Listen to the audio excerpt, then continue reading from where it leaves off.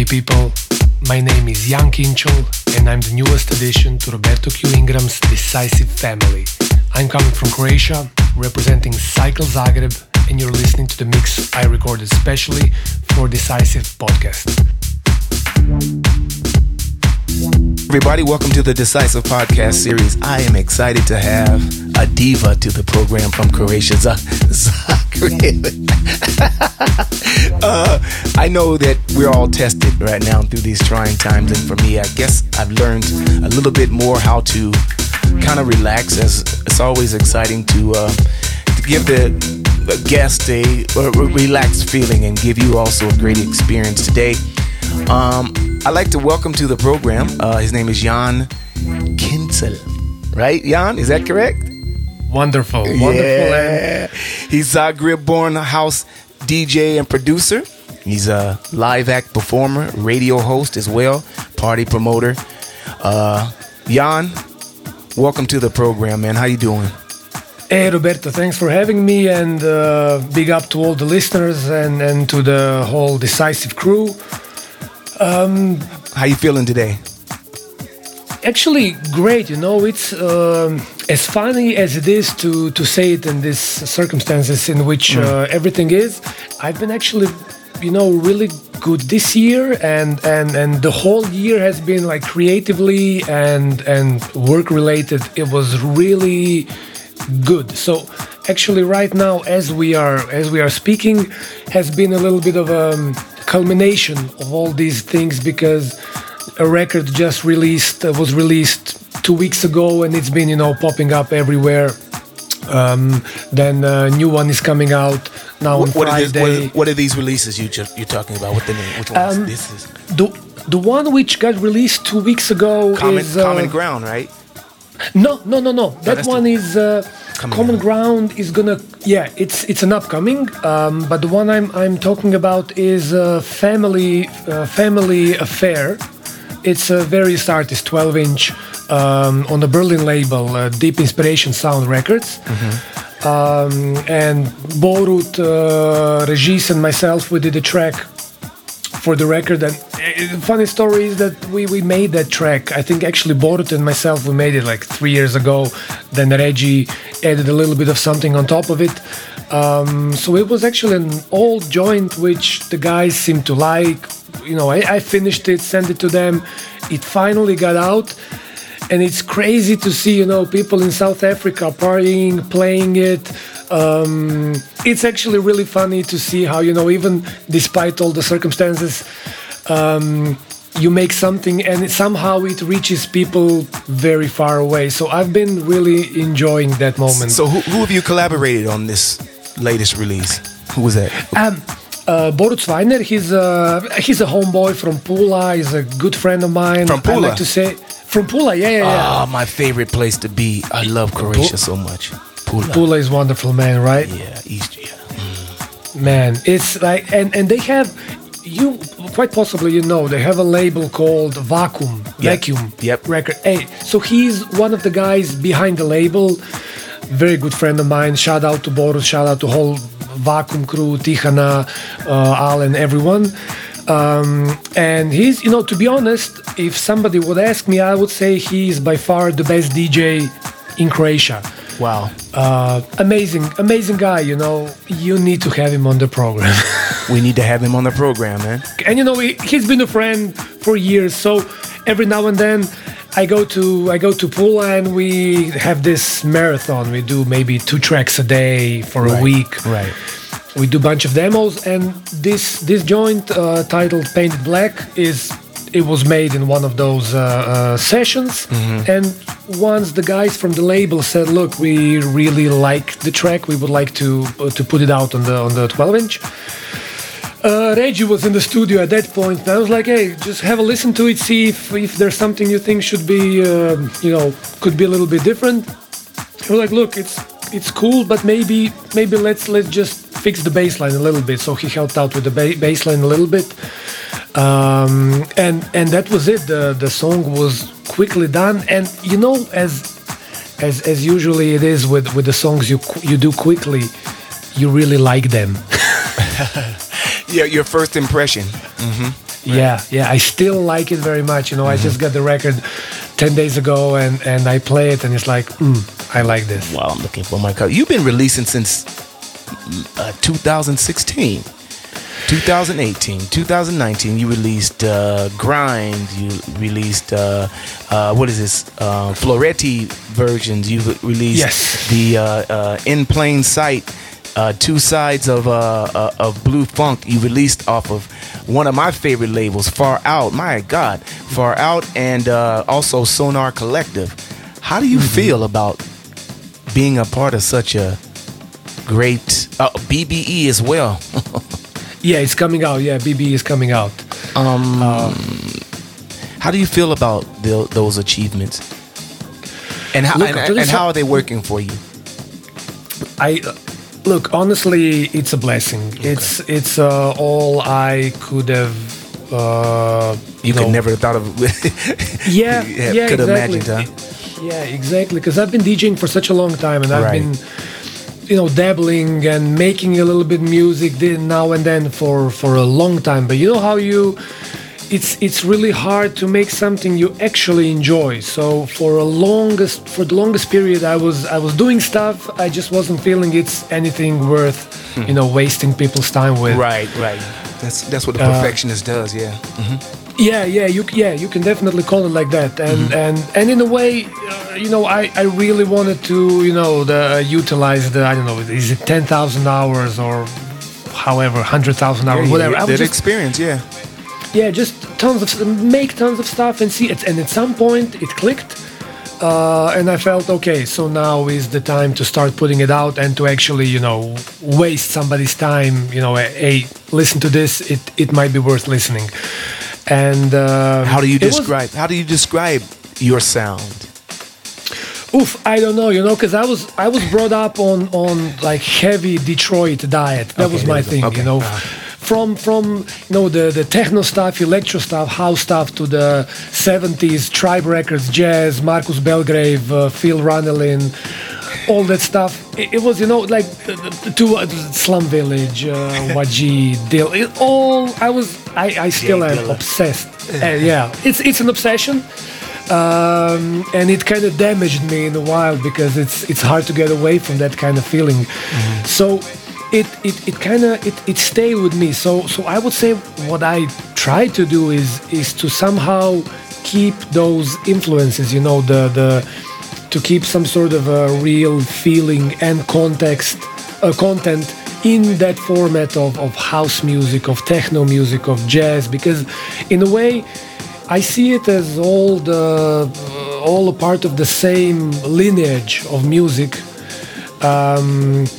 Just the intensity might be different, tempo might be different, speed might be different, whatever, but the kind of the basic feeling is more or less similar. So I think what I do is techno and house, but deeply rooted in the kind of Detroit sound, jazz, all these influences. One of my favorites was with you and Eva. What is that? Ivan Man. Ivan, yeah. What is it? Conti. This Kathmandu. He's a drummer of Azimuth from Brazil. Oh wow. Yeah. He's a drummer from the Azimuth, the legends. Dude, oh yeah, that's right. I think he also did something with Fred P. He did. Right. Okay, yeah. I remember that. Now you did a remix for them on Far Out, right? Yes. I want to decipher. We're going to get to this. This podcast is pretty much going to be about how you conduct your studio sessions, and we're going to talk about a few things, different plugins, different studio gear, and all this kind of stuff. But I wanted to hone in on your sound because after diving in, I felt like, this is very musical, very instrumental, and this has black music sound to it. It has different kinds of cultures going on. And when I saw Sonar Collective and Far Out, I said, wow, okay. I remember when I first came to Germany, I was finding out these labels. Now, this Kathmandu release, how are you getting these sounds? Do you have live musicians playing for you? Actually, Kathmandu is such a funny story because the whole project was such a it was such a mess, the whole situation. Eddie Ramic, you might know him from his older generation, of let's say pioneering generation of DJs in Zagreb. He did this Contrapunkt famous evenings. You know, he brought everybody from For Hero, Digo, Giles Peterson, Theo Parrish. He was the first guy to introduce that kind of vibe to Zagreb. Yeah. And he's a good buddy of mine, and at the time I was living in Berlin, and it was a 6 months. I was in Berlin. If it weren't for COVID situation, I would still be coming probably once a month. But at the time I was there, and I remember I just came back to Zagreb to do a couple of gigs, and he called me. He was like, "Yo!" He ran out of the concert to just call me quickly and then go back in. Oh, cool. And the next day he was like, "Hey, Ivan Conti, drummer from Azimuth, he's having this solo record, actually produced by this amazing dude, Daniel Maunik. Like he's a guy behind a lot of Far Out stuff. Shout out to Daniel. He just released his solo album on Far Out as well. It's magic." And so Eddie then called me. He said, "Look, let's hook up. You, Reggie, myself. Let's do a remix. Let's do something. It's gonna come out on Far Out." Naturally, I was honored. Man, like Far Out. I buy most of the stuff they put out. I just buy blindly. I envy you. And so look, it was like all by chance. It was all by chance. And then Mr. Conti, who is he's such a wonderful dude. He, every time you message him, he replies, he puts little hearts. Like, it's just adorable, man. And the legend. Even Conti is a legend. And we got this instrumental. Actually, we got the original, which was a very kind of percussion and groove heavy. I cannot say, but it's definitely a club track. It's a big sounding club track. Daniel did wonders on it, and it was like a very big groove, big drums, big percussions, as Mr. Ivan is a drummer, and those really interesting vocal harmonies, which are very peculiar and haunting. I don't know. It was a lot of voices in the background, and those are the voices which we used in the remix. But it's very haunting. It's very haunting. You have also, these guys are incredible at house music. Kai Altsy? Kai is a good buddy of mine. How do you pronounce his last name? Altsy or Altki? I think it's Kai Alse. Alse. Because it's like E has a little tick on it. He's from Haiti originally, I think his family. So I think it has something to do with that. Talking about multicultural backgrounds, and awesome. And and mentioning Kai, he's a amazing guy. I've learned from him so much. He was at my place for 2 weeks, 10 days, something like that in Zagreb, and he even did a remix for one of the records we are just gonna put out in a month, I think. But he was staying here for some time, and we were talking, and I was playing him some stuff, and I was playing him some stuff which I wasn't happy with. Right. You make something, you play it to somebody, you kind of look for validation, but you internally don't feel. You did that to me with your voice and everything. I did that to you. Now somebody else walks in and go, "Man, what are you talking about? Dude, this is fat." But okay, you have high expectations for yourself. I understand that. Okay, I'm sorry. Go ahead. Yeah, but look, honestly, like these tracks which I played them were okay, but when you overdo it. You wanna do something, and you wanna do something which you're not proficient with, and so you overdo it. And he was a master of guiding me. He didn't say much. He was just, "Hey man, it's cool, But like for me, house music is repetition. Okay. Like man, he put that earworm in my head, and then he left, and exactly.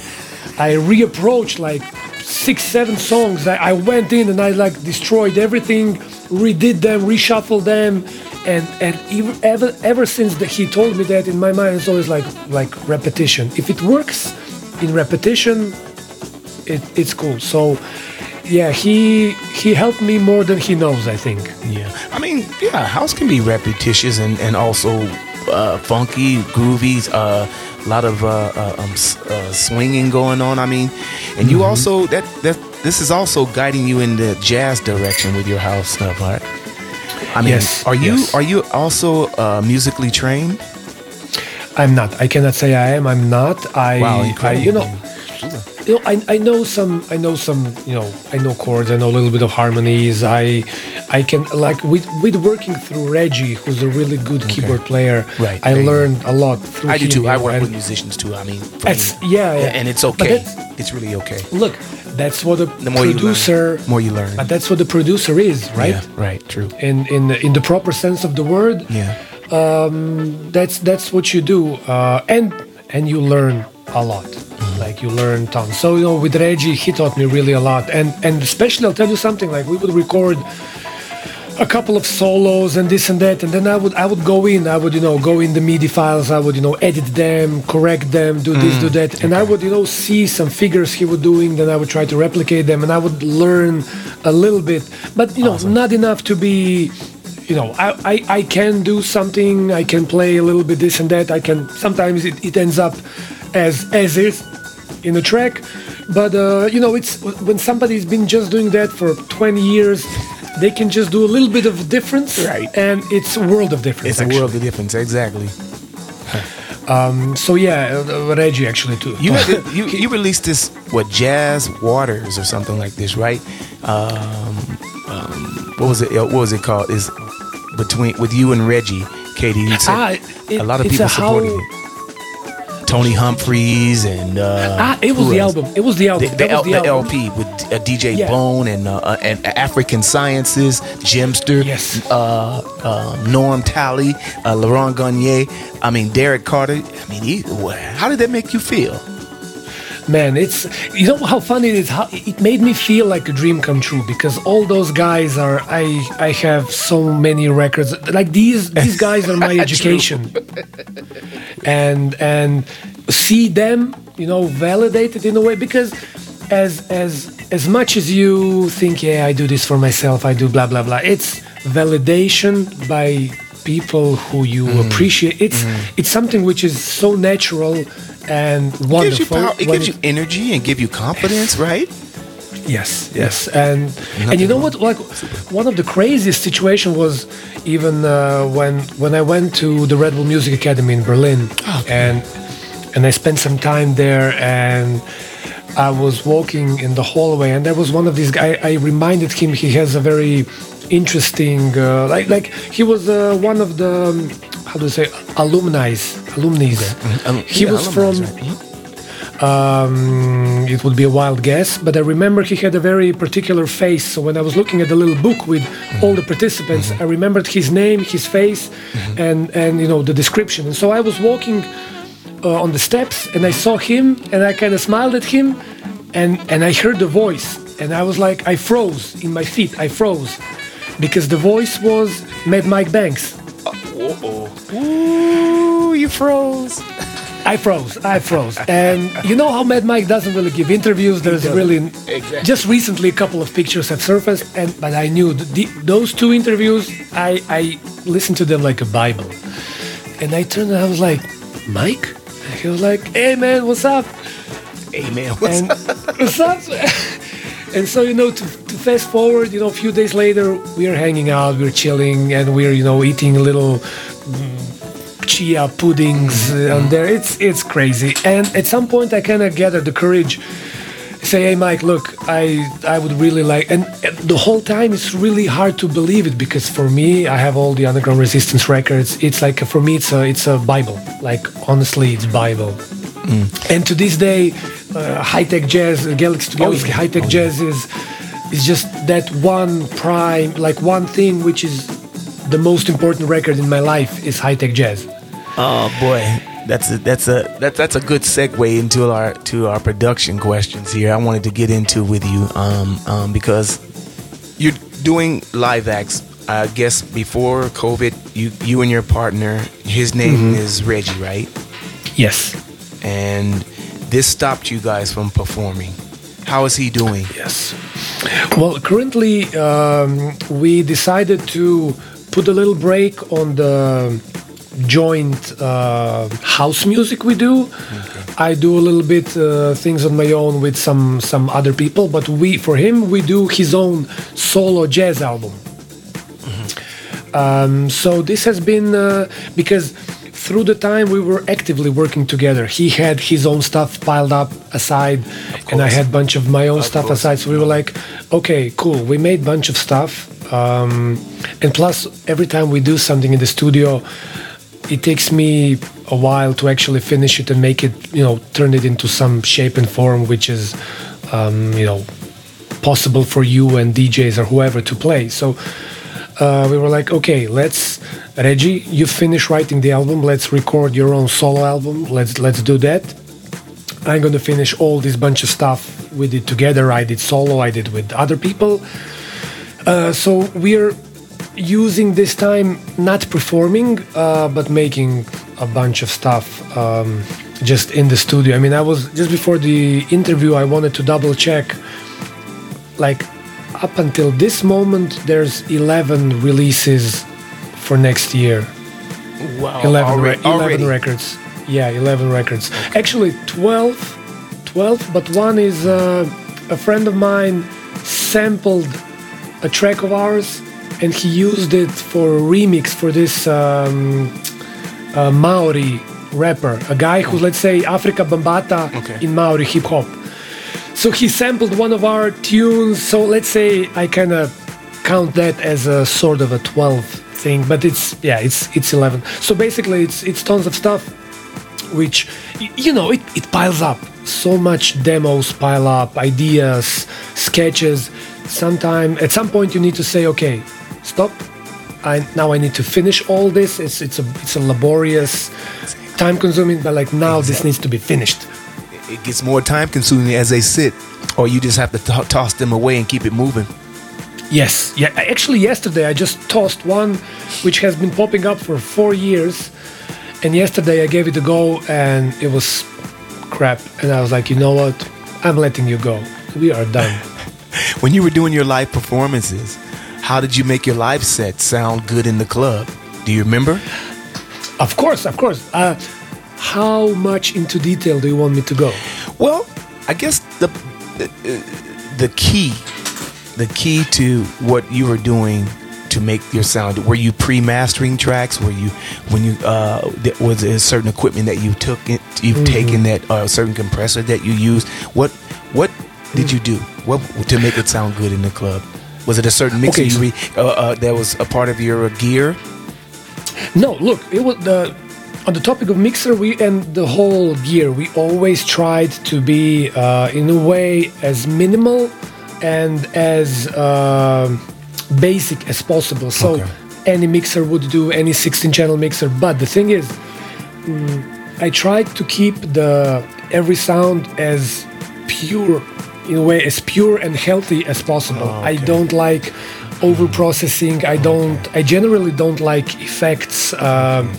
Like for me, I try to get, so all the gear in my studio is kind of aimed towards sounding the way I want them to sound, because if I need to mangle the sound too much, that's not the right sound. So all the sounds I would process just like proper EQing, and Igor Fabris, he's our engineer, and he mixed the whole album. He was very meticulous with it, and he was instrumental into teaching me how to do it properly. He was the first guy who actually taught me to hear what a bass compressor on a drums bass does, and how can you make it dance and sync with the rhythm properly. So he's a mentor, and he's like third part of the band. That's how I think of him. Yeah, of course. He lives in Berlin. Sense. He's also one of my best friends, one of my closest friends. So Igor was instrumental in this. And then when we would mix the records, I would take a couple of bits and pieces. Maybe I would take a bass line. I would take a couple of hi-hats, maybe a sound which is recognizable. And I would put it in the MPC Live. I use that as the, it's MPC. the mothership. Yeah, it's the mothership. Yeah. Clock and everything. Because and it's really good. I had the 1000 2000 XL is in Berlin with Igor, but this one, the MPC Live, is incredible because it's very transparent. It sounds clean, like what you put in, whatever you do. Because I'm not into effects, but I'm deeply into distortions, saturations. I have three tape. I have like 3 tape machines in my studio, and things like that. Yeah, I really like that. So you kind of you kill the sound and you destroy it in a very beautiful way, and you put it into the MPC Live, and it sounds like that. So a lot of the drums, a lot of like bass line, for instance, would usually go from the MPC. Some additional things, maybe some strings or something, would go from the MPC, but excluded the kick drum, because aside from the MPC, I use Roland TR8. Okay. And it's a really good drum machine. Of course. It has the 909, 808, 707. Classic 727 and 606. What it is missing though is 626, which I don't know why, but it's getting such a bad rap. I have it in my studio. I love it. It's a very soft acoustic sounding thing.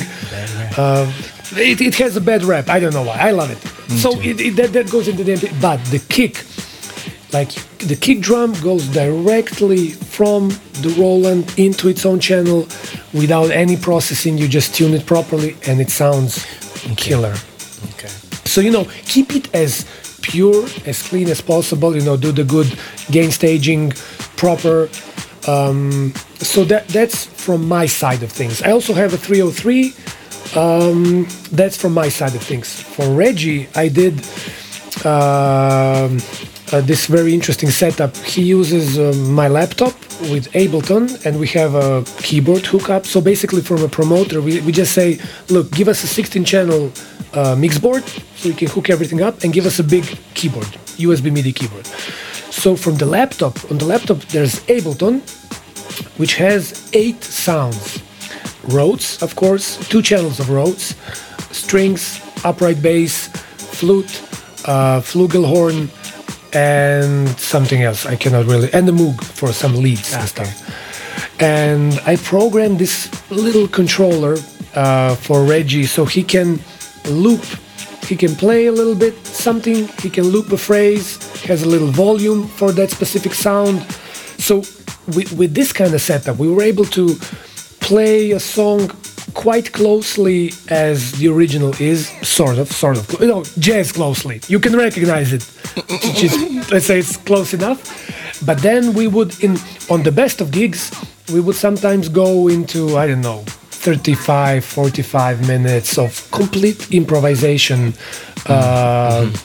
And it would sound really, sometimes, but that's the thing of live performing. Sometimes you would go into the improvisation thing, and you can feel that it's not clicking. It's here. You're kind of feeling your way around it, but it's not here. But when it clicks, when it hits, it's amazing. On top of that, I would record everything in MIDI on Ableton. So we managed to make a bunch of tracks just by playing out, freestyling, and then it would transfer into a track. Which would be your go-to bass synth? You will laugh, I think. My go-to bass synth is Spectrasonics Trillion. Oh, what do you mean? What? That's one of my favorites, man. Yeah, but I use just one preset. I just use the double bass number 1. Yeah, and that's it. Okay, that's your go-to. Maybe in combination with that, I have the Moog Mother, Moog synth. The Moog Mother, it's Moog Mother 32, something like that, which is deep. It's boom. So sometimes I would use the Trillion. Is it Trilogy or Trillion? One of them. Trillion. Trilogy was first, and then they upgraded it to Trillion. I mean, it's a serious sounding. Oh yeah, serious sounding. Did you get the latest update? No, I did. I update all my products so I can get ready for a new computer. What would be your 3 favorite plugins? My 3 favorite plugins. Let's say for processing, compressor. You know what? I'll tell you something. EQ, like EQ. For me, everything starts and ends with the EQ, Okay, and I cannot emphasize it enough. I mean, you're an engineer, you're a producer. Not as good as you, though. No, man. You've been in the game for a long time. Go, boy, man. But for me, and that's one thing that Igor taught me, like EQing is supreme. Okay. If I would have to pick one process which I could use, and only one, it will be EQ. Getting the nasty frequencies out, and then finding the good ones to kind of color the sound. For me, it starts and ends more or less there as the number one thing. Second, it would have to be Abbey Road reverb plates plugin. Oh yeah. It's oof, and that's the only reverb in my life. Oh really? Yeah. Okay. I'm super like the number of plugins I use is very tiny. It's tiny because I try to treat them as when I buy outboard gear, right? And then you spend some time with it. That's how I try to treat my plugins. Okay, good. So I really you kind of milk every nook and cranny of this particular unit, rather than buying thousands of them and don't get a chance to really find out what they really can do. Yes, and it's a shame that people seldomly give enough time and love to whether plugins or gear, like whatever, but just really learn the machine in and out, and it's gonna. I'm somehow guilty of this, but to a certain extent. But I'm also trying different techniques, so. I wouldn't say that I'm learning them, and then I have my go-tos, and then I always go to them anyway. So, but I get what you mean. And your third one? I'm kind of struggling between the two. There's this. I love Waves plugins. Okay. I love Waves. There's the NLS summing bus, but I don't use it for summing. It's 3 modes. It's mic, it's Nevo, and it's spike. Right, that's right. I love this one. I love it. And the middle one is, I think, mic. I always use the middle one, right? Is the mic one in the middle, and like the distortion, the saturation on that is just, it's love, it's butter. Do you use this on every channel, or you kind of just bust everything to this? Sometimes it goes even on the mix bus a little bit even on the mix bus, but just a little bit. But occasionally I would put it on the Rhodes channel. I would use it on bass. I would on a bunch of stuff. Then. Okay, so there's also this one really great thing. It's called Decapitator, not Decapitator, Decimort. You know that one? Decimort, oh yeah, from D16. Like killer. You want to make some really nasty 12-bit stuff, and let's say you don't have an MPC60 or an SP12 or something. Decimort is like the thing you want to use. Kincl also swears by that one. I just recently saw it, and I was so proud. I was like, Kincl is my man.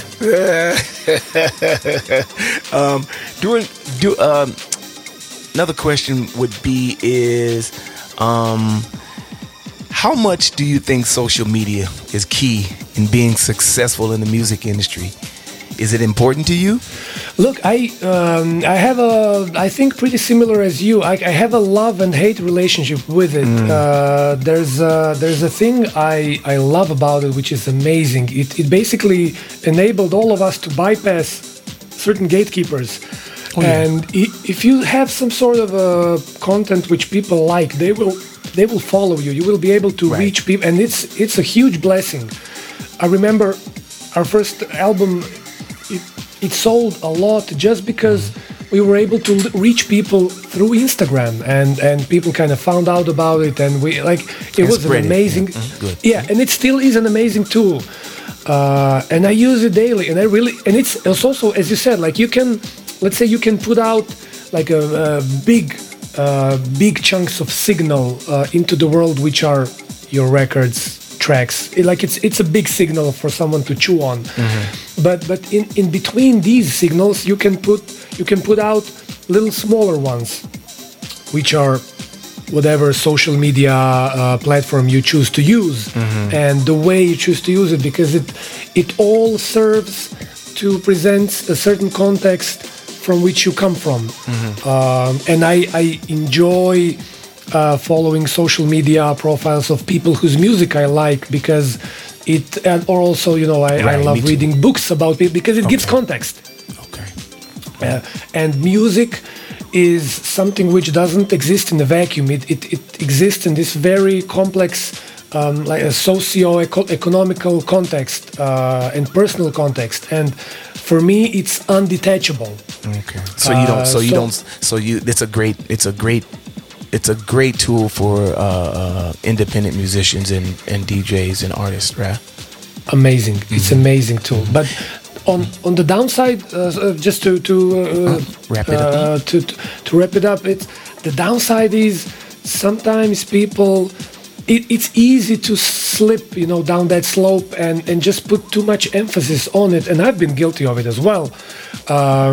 Till I had a conversation with a good friend. You might know him from Croatia. You probably know him, Petar Dundov. Petar, yeah. Petar is he's one of the two Croatian flagships. Yeah, he is in the major. And he, up until recently, he didn't do social media almost at all. Like, he had the most boring profiles ever. And we would hang out, and I would ask him something about. He was like, "Man, what do I tweet about? Like, the only currency I'm interested in is the long-lasting currency, and that's music. That's your only currency." And it stayed with me. That notion stayed with me. So in my mind, I'm trying to balance the idea of being in the lab and making music, experimenting, going inside yourself to see what there is, to kind of pull from some experiences and emotions or thoughts, ideas to put into the music, then to see. That's the kind of artistic thing. Then the analytical thing is to see how successful you are in presenting those ideas, contexts, or feelings, or whatever. I mean, are they presented well enough to be presented to the people? And then if they are, there needs to be a way to say, "Hey, I got something, check it out, it's here." And this is where the social media comes in, and it's, I think, so intertwined with the first part, like the most artistic process, and let's say sales for me, it's one thing. One cannot survive without the other. So balancing it out somehow, the social media and being off social media, you ride the wave for a while. Then I think it's cool to, lay low for a little while and let somebody else have their own, wave and get some spotlight, get some attention. Then when you have something worthwhile, then you're like, okay, I'm back. Here's what I have. Kind of on and off thing. Your music is driven basically from a soulful bass sound. What is your go-to hardware or plug-in for chords, stabs, or pads? I have a really dope little synth. It's Yamaha Reface CP. Yamaha put out this little keyboard series. It's 4 of them. CP is the Rhodes thingy. There's this red one, which is, I think, Hammond. There's one which is sort of a kind of a classic subtractive synth thingy, and there is one which is the FM thingy. So, and we got the CP, like a sponsored product. It's amazing. Like how it sounds. It has Rhodes Mark 1. It has Rhodes Mark 2. It has Woodley. It has a clavinet. It has a little reverb. It's maybe too reverbish. I like my reverbs played like dirty, dark, and ugly. Then I like how they behave in the mix. This one is maybe too bright, but as a solo thing, it's cool. But there's like a tremolo, wah-wah. It's a really good little machine, and you can carry it to gigs, and it cuts through the sound system really well, like really well. Just cut like a knife, huh? Man, like an SP12. You know how the 12-bit sound, it just cuts. It cuts through. Same as this, it really cut. But I'll tell you something. You know what cuts? Like it's a rude machine. It should be illegal. Moog Mother. Yeah, no, Moog. I know. Come on, like man, it's stupid how it cuts out. Like we brought it for a couple of gigs, and you do something with it, and you have the fader all the way down. And the club is Wow. like the room is shaking. Wow. Too much power. It's crazy. Wow. What would you say is most important when it comes to learning a new synth? That's read the manual. Okay, there we go. Like reading the manual, I go like my manuals are all full of notes and underlined things. Oh, yeah? I go through. I go through because it's like, man, this is an engineering thing. How can you if you paint, you need to know your colors. You need to know your brushes. You need to know your tools. If you don't know your tools, I remember listening to this, like Theo Parrish. All of his interviews are also, it's like a Bible. He keeps repeating like MPC 2000 XL. You need to learn your tool. For him, it's the MPC 2000 XL. For you or me or whoever is listening, it can be whatever tool you use, but learn your tool. Do you have a favorite drum machine? I do. The Roland TR8 is definitely it's a workhorse. It's a workhorse. Okay. It sounds great live. I can say I'm pretty satisfied with my dexterity on it. I'm okay with it. Not Jeff Mills on the 909, but nobody's. Not even Jeff is Jeff on 909.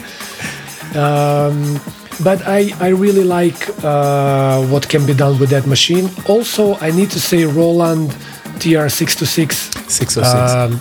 626.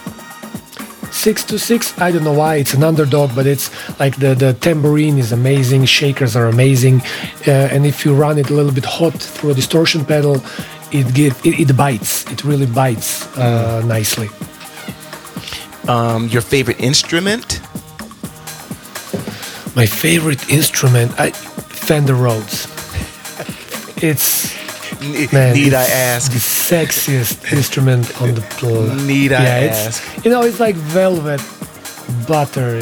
But okay, an additional one, which is I'm equally in love with it, although we used it just in a couple of tracks, is the flugelhorn. Okay. You know it? Yeah, of course. I don't know if I'm a fan of it, but I used it. I used it funny enough on our latest house track. I'm trying to finish with the Jackson Twins, but it was only a small part. And it was a freaky accident, and it happened, and it just seemed to work. But how did you use it? Man, it was just a sample. I have a guy, Zvonimir Bajevic. He's an amazing dude, amazing horn brass player. Mm-hmm. He plays the trumpet and flugelhorn, and when you play those legato, like really long notes, and the register in which flugelhorn sits in is, it's such a warm. Like I like to use the word velvet. It's like velvet. It's very inviting and kind of very tangible in my mind sound, and the way he plays it is amazing. We have a couple of things now where he played, and I just love how it sounds. I love it. If you like a deep trumpet, like deep trumpet. Which artist influenced you in the past and which artist influences you now? It's I'm sticking with the same people. I've been sticking with the same people for years, and just because they've been a constant source of inspiration.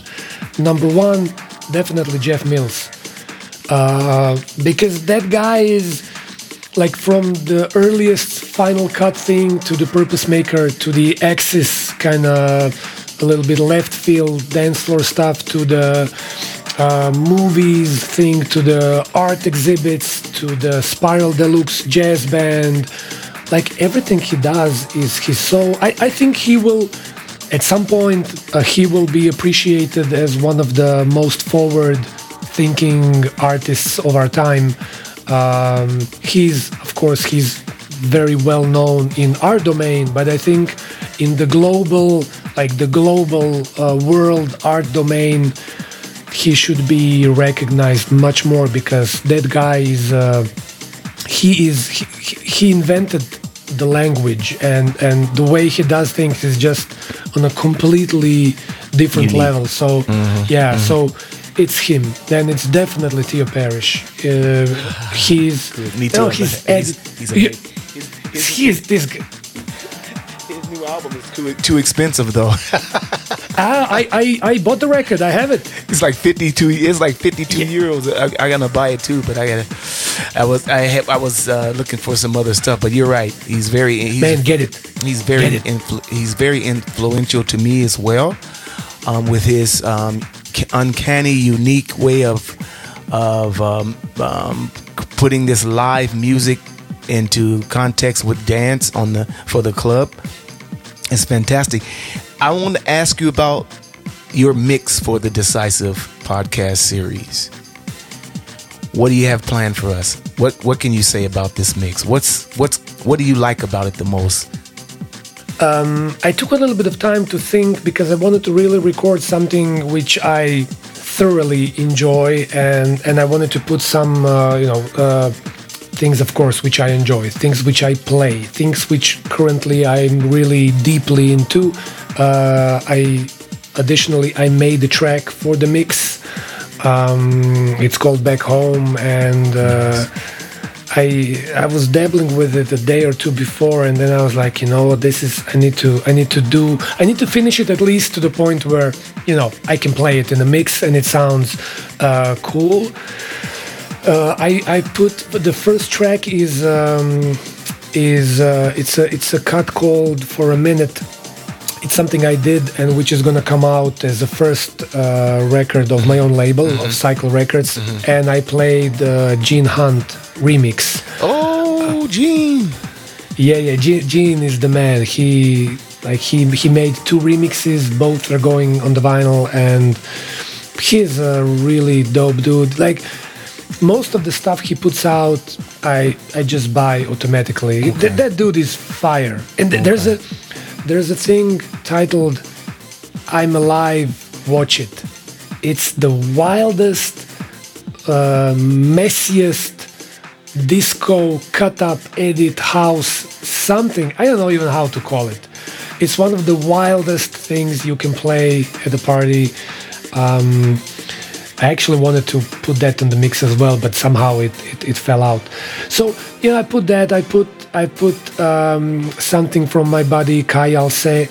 So it's classic. It's a pretty classic adult music, house music set. Precisely. But what I wanted to do towards the end, I wanted to go a little bit more into the Detroit kind of thing because I'm a deep sucker for strings. Okay. The kind of life. Man, that and Sonic Mirage 12-bit string is just okay for me. It kind of triggers something in me when I hear those strings. It's just like boom.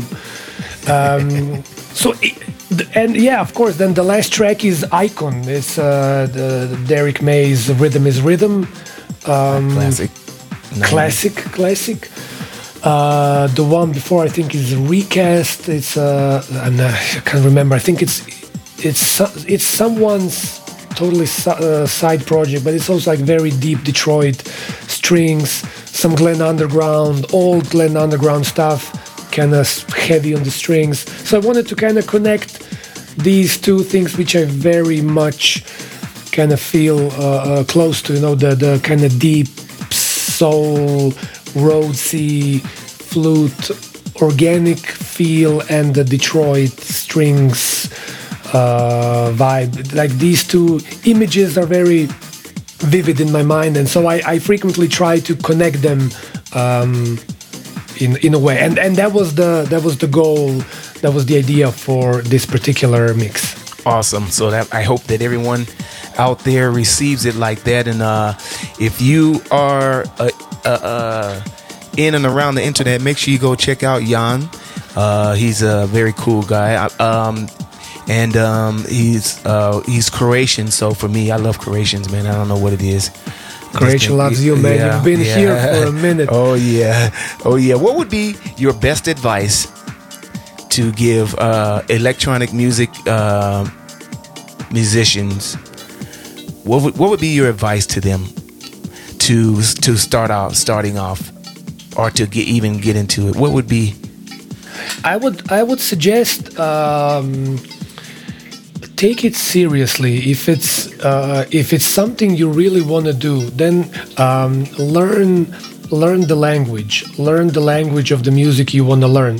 That doesn't mean you need to finish a music academy. You don't need to do that, but just learn.